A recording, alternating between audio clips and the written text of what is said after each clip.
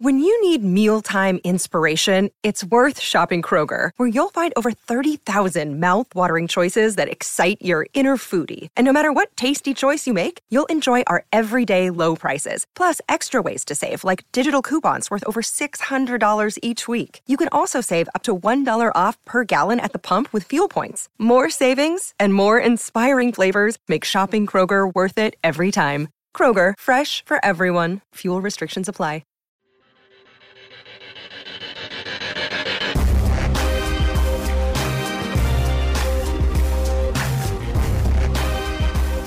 Back with more Inside Black and Gold. WWL sideline reporter, Saints sideline reporter Steve Geller, along with digital content producer Jeff Nowak. Remember, subscribe to our show, Inside Black and Gold, wherever you listen to podcasts. Jeff, an interesting note from, what was that, Saturday session, was hearing from Jarvis Landry talking about CD Deuce, Chauncey Gardner-Johnson, and getting to battle him every day at camp. The Cajun Cannon, our Bobby Hebert, asked Jarvis Landry about what's it like to face a guy like CD Deuce. Let's set this up. But he asked him that, and he also asked him, what kind of reputation does CD have around the league, that you were kind of aware of before you got to the Saints. And it was kind of a funny moment. The receivers around the NFL, what do they think of CD Deuce? Like before you were a teammate of his now? Yeah, he was one of the players before I got here. My mom was like, "Watch out for 22." He being here and being around Chauncey and seeing the passion that he has for the game, and how much he loves life, and the way that he plays the game. He's one of the most competitive people that I've been around.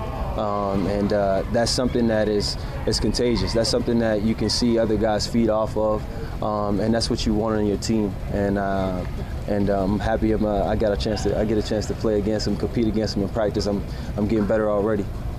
I thought that was funny, and it's so people know about him. People warn you about him. It reminds me of when the Saints played the Bears in the playoffs in 2020 after the Javon Wims game. Can't remember who the coach was for the Bears at that point. It was Matt Nagy. There you go. It was Matt Nagy. And he kind of talked about how they had actually talked to the wide receivers. They had came up with a plan for, okay, CJ's going to try to get in your head. How are we going to stop this from happening? And who was it? Was it Mooney? No, it was Wims.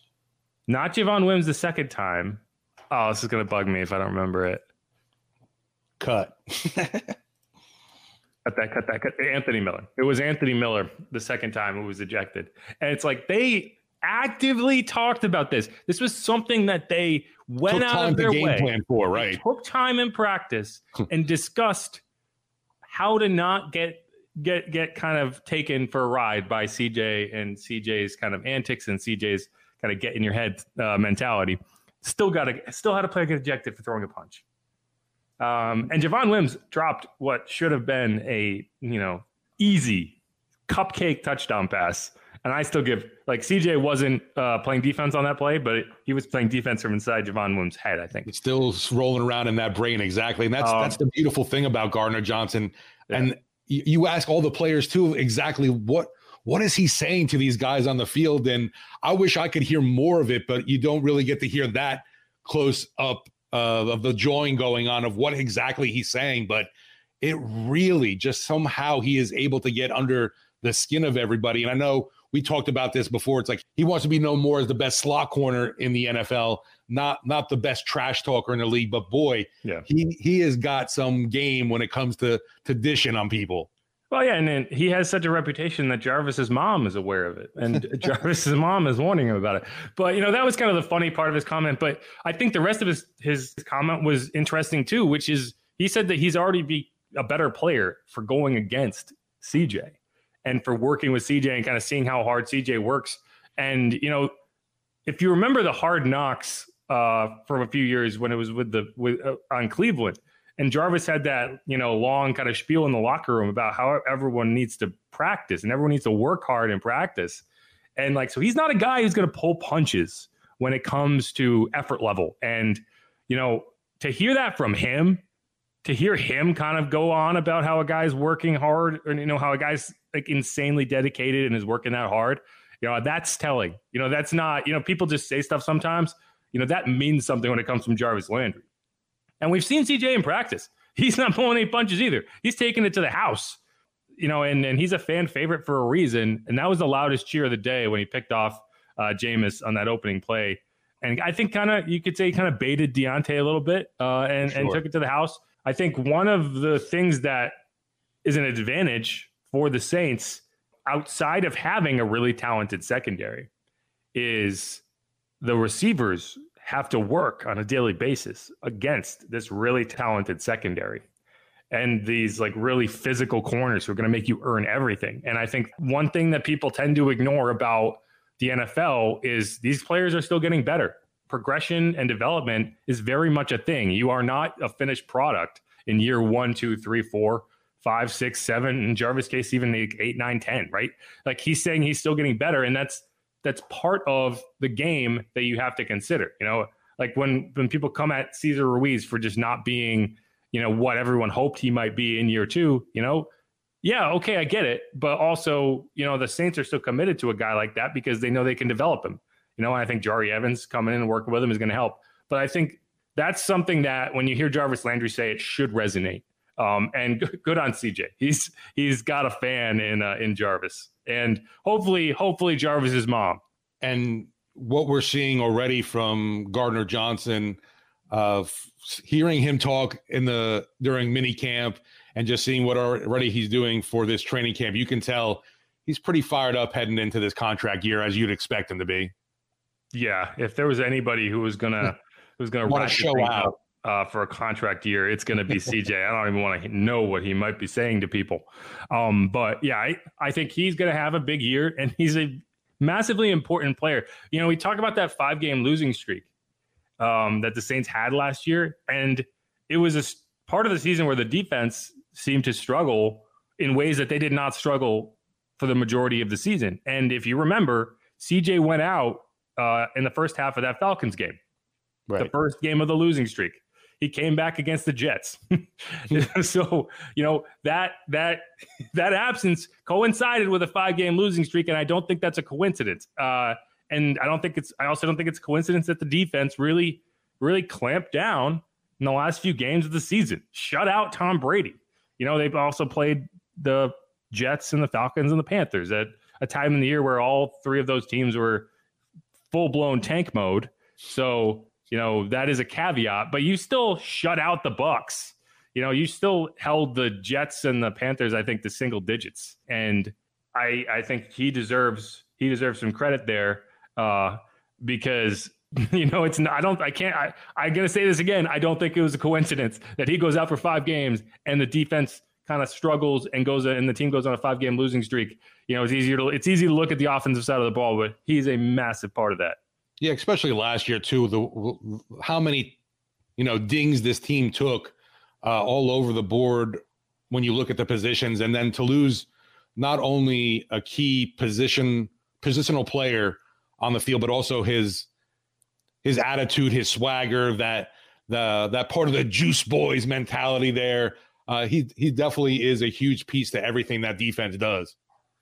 Yeah, and speaking of guy who was dealing with injuries last year, we talked to Adam Troutman this week. I know you wanted to get into a bit of that. Here's a clip from Troutman kind of talking about how, one of the things that really stands out for him this year is he's not dealing with anything. There's nothing lingering that's slowing him down at camp, that was the case last year. He was dealing with a cyst prior to training camp that he had to get removed, and he really only had a week to get into shape. He said he was only putting up, I think, was it 60 or maybe 80-pound dumbbells, which sounds like a lot to me, right? But for him, he kind of smirked and said, yeah, that's not what he's normally putting up. And that's not the case this year. And I think we've definitely seen him kind of assert himself. And here's what Adam had to say. Just coming to camp, I feel like I'm in shape. Obviously, last year I had probably a week and a half to get ready for camp after missing about 2 months with the surgeries I dealt with. So, yeah, I feel much, much better. Last camp, I was probably 10 pounds less than what I usually am and all that type of stuff. I mean, I think before I came out last year, I was benching like 80 pounds dumbbell. So that's not normal for me. So I feel really good. Yeah, and I think you've seen that just kind of comfort level and health and just being able to build that rapport with Jameis and Andy. And I think that, it's year 3 for Adam. He has a lot of motivation to kind of show that he deserves that kind of TE1 spot. And I think he's going to benefit from having a healthy Nick Vannett, kind of taking on a lot of those blocking assignments. And I think that's what you've seen. Yeah, to me, that he's one of the guys definitely for me for this first week that has the arrow going up next to him, which is a great sign. Dealt with a bunch of injuries last year, hampering his development. And I think that, we're seeing now a healthy Troutman, a guy that's in shape, not dealing with any lingering ailments in a camp that he hasn't really been a part of an off-season program because of the COVID experience either. So that's been huge too. Just a lot of good positives surrounding Troutman. And I think that's definitely a guy I have got an eye on for this season, having that quote unquote breakout year. Hopefully we can see an improvement all around, because I thought even his blocking suffered last year when he was hurt as well, obviously. Yeah. I mean, I think when you're kind of working through stuff, everything kind of gets a little more difficult. Believe me, I know. Well, when you're in pain, there's nothing that, everything just weighs heavier on you. Yeah. So when you say a breakout, what would you consider for Adam Troutman, like at the end of the year, kind of season end numbers? What would you consider to be a quote unquote breakout season for Adam? I'm hoping for somewhere around like a 700-yard kind of season from Troutman. I think that, his involvement more in the passing game is going to be needed. And even with a guy like Taysom Hill in this mix, I just feel like he is the TE1 that's going to be seeing more of the snaps on the field in all situations, and just probably around 6-7 touchdowns I would want from him too. So I'm pretty high on Troutman heading into this season, and I don't know if maybe those are overinflated numbers or too high expectations for him, but I just definitely think that's something that he's capable of. Big target, fluid movements on the field that you just see, has to have that concentration more when it came to some of those drops last season. I know were disappointing, but once again, pointing to the health I'll go to, but this season, I think he puts that all together and is able to translate that into a big year. To me, a breakout season for Troutman, would be in that range. I think what you want to see is him show the production level that, as we mentioned previously, I think in an earlier episode of this podcast, you saw in the Atlanta, Tennessee, Philadelphia games, right? He had about 14 catches, 147 yards over those 3 games. Doesn't sound like a ton, but if you kind of take that down and extrapolate it over 17 games, that pace would be about 65, 70 catches, about 800 yards, 1 touchdown every 3 games. That would put you at about 5 or 6 touchdowns. And, that to me is what you really would hope for out of Troutman. And that would be a big season for him. Tight ends get hurt. It's probably unlikely he plays a full 17 games. So you'd be looking at, somewhere in the range of 50 to 60 catches, 600 to 750 yards, and to be a weapon in the red zone, and get those 5 or 6 touchdowns. And if he did that, I think he would end up being a top 8 tight end in the NFL. But it's really going to be a question to me of how much of the ball you can spread around, because there's going to be a lot of mouths to feed. Hopefully right. Everyone's healthy, and you have that dilemma of, oh man, I wish we could get Adam more involved, but Mike's catching 10 passes a game. Chris is catching 5 passes a game. Jarvis is catching 5 passes a game. We only throw it 25 times. There's only so many, so many options. But and I didn't even mention Kamara. So I think that just the consistency for him is going to be the biggest part.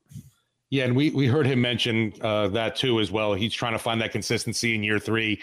I definitely see that more of that confidence from him this year. I'm sure being healthy does that for you, but when you consider too where this guy came from, a small school like Dayton, his development in the NFL, at least I expect it to take a little longer. And I think maybe there were too high expectations heading into year 2, and coupled with the injuries just led for a lot of disappointment with people.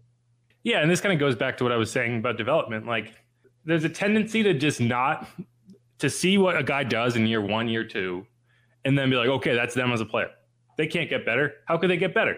Right. Well, why are we at camp if these guys can't improve? Why are we doing all these drills? There's a reason for them, and I think that especially year 3 and 4 is super important for, okay, those first 2 years, you're learning how to be a pro. You're learning how to play in the NFL.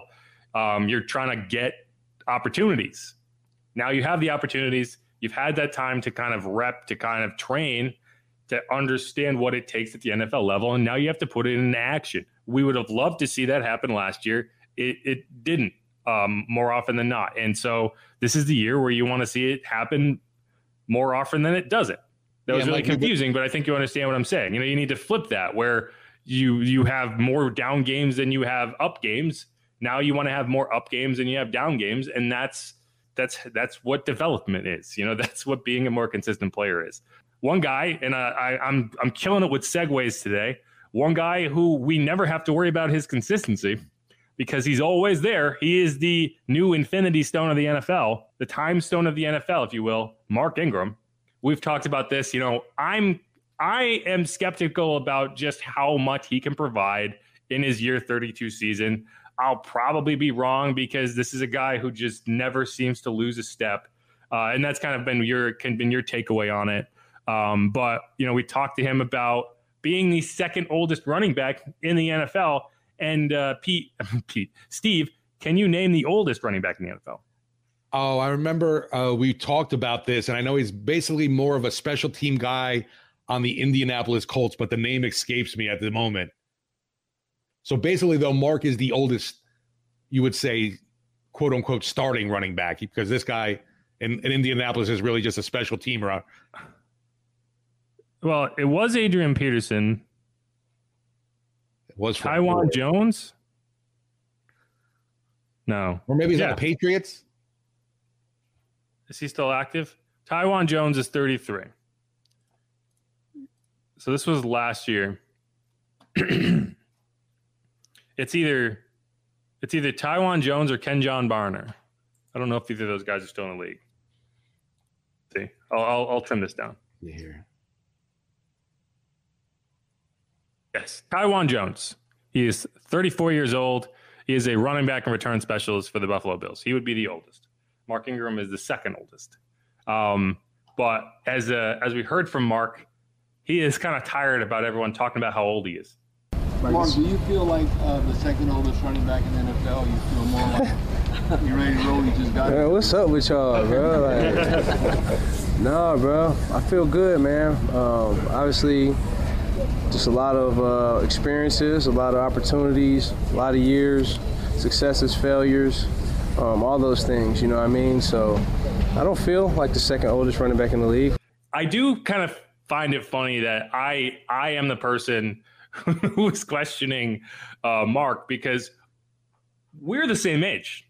And I think Mark is probably a young 32, and I would consider myself to be an old 32. That's what he said before. He's like, I haven't been used a lot in my career, so I'm a young 32. But I feel like they all say that too.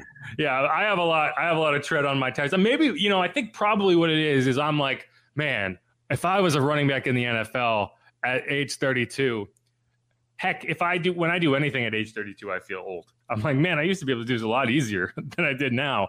So yeah, I might be projecting. That's what I'm trying to say is I might be projecting that my age 32 NFL season would not be nearly as confidence inspiring. Hopefully Mark Ingram's more like a Frank Gore 32. Yeah. Well, he is the new Frank Gore of the NFL. That was, something about Frank Gore. He just was able to play forever and not only play at a high level. Like we mentioned, Taiwan Jones, he's the oldest running back in the NFL, but how many carries in his career? Let's see the touches for Taiwan Jones in his career. 44 career rushing attempts. Wow. Yeah. 18 catches. So 44 rushing attempts, 183 yards. Lightly used. 18 catches, 251 yards. He has one career receiving touchdown. That's it, right? So you can play a lot longer in the NFL when you were averaging, one rushing attempt per season. But yes, Mark Ingram, on the other hand, let's see where he is, because it is really incredible. He's the career rushing leader for the Saints. Obviously, we all know that. He has 1,755 rushing attempts for 7,878 yards. Good old 78. Played a lot of 64 career rushing touchdowns, another 287 receptions for 2,057 yards, and 10 receiving touchdowns, right? So that's where, he can say he hasn't been used a lot.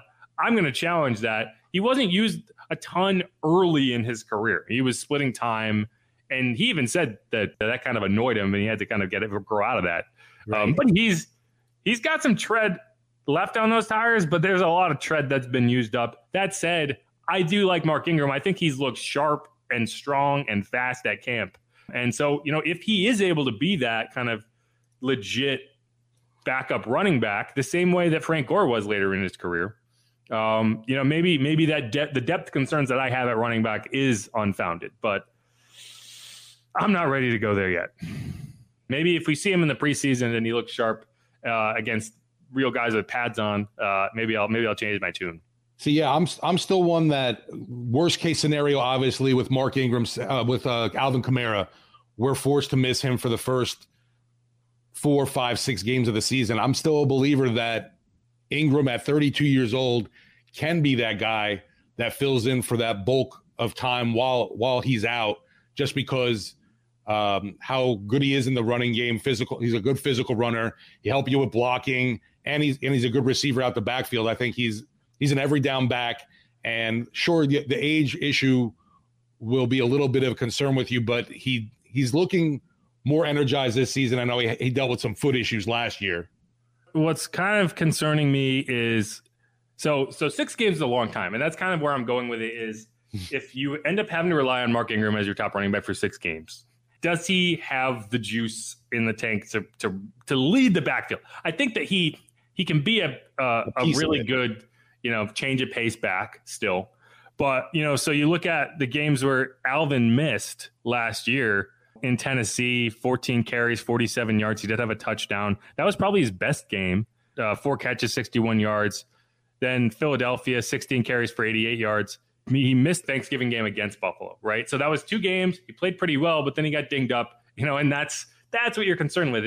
Is that load too much for a 32-year-old running back? Because behind him, if you're going into that game with Tony Jones Jr. or Malcolm Brown or whoever, man, that starts to get bleak real fast. When he came back against Dallas, 10 carries for 28 yards, and then he didn't play against the Jets. I do want to make sure. I know he missed a game for COVID. I don't want to make it sound like he was hurt in the game. If he who was that? Tony? No, Mark. So yeah, the game against the Jets, he was not hurt for. He was on the COVID list. So and Alvin was back for that game, and they obviously won. And Alvin had a great game. So that I don't want to put that on him for that. He missed the Buffalo game for health. He had a knee injury. Jets was COVID. But yeah, and what were you saying about Dwayne Washington? I just think he's a guy that kind of can fill in a pinch as well during that stretch, along with a Mark Ingram. I think he's a tough runner. He always is physical inside, and I know his role's mostly been special teams, but I feel like when he has come in for this team when needed to run the ball, he's done a decent job. I know he had a 100-yard rushing game one year against the Carolina Panthers, I think. Did he? I'm going to have to look it up now, too. I'm thinking you might be thinking of Ty Montgomery. Oh, you're right. Yeah, he did. He had 11 carries, 108 yards. It was the 2018 regular season. Okay. It was, late December, so it was week 17. Yeah, that was that game that I think Teddy Bridgewater started. Yeah, it wasn't. You hate to call it a meaningless game kind of thing, but it wasn't. It was a meaningless game. There is no meaningless football. Yes, there is. When you don't start your starting quarterback, it's a meaningless game. If Drew Brees didn't play in it, it's a meaningless game. But it's not meaningless for Dwayne. Right. It's not meaningless for Teddy in that circumstance. But for all intents and purposes, it was not a game that mattered in the standings. And that's why you didn't play Drew Brees. You didn't play Alvin Kamara. I don't know if Mike Thomas played, and they lost that game. They lost 33-14 to a very sad Panthers team. But yeah, just looking real quick, I know it's been a limited sample size for Dwayne Washington, but he's averaged 5.2 yards a carry in a Saints uniform, which is a nice number, obviously.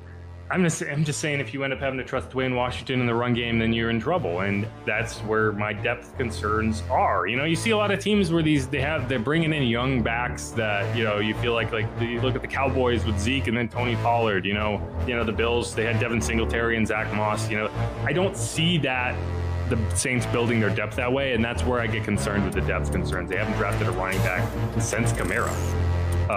And then I think that's a really weird way to approach the draft. Maybe Abram Smith can be that guy. I have high hopes for Abram Smith. But this segment got real long. Let's cut. We're going to go to the next round of questioning, which is going to be, who's the most underrated player on the Saints? I have a good answer. I think it's better than Steve's answer, but we'll get into it.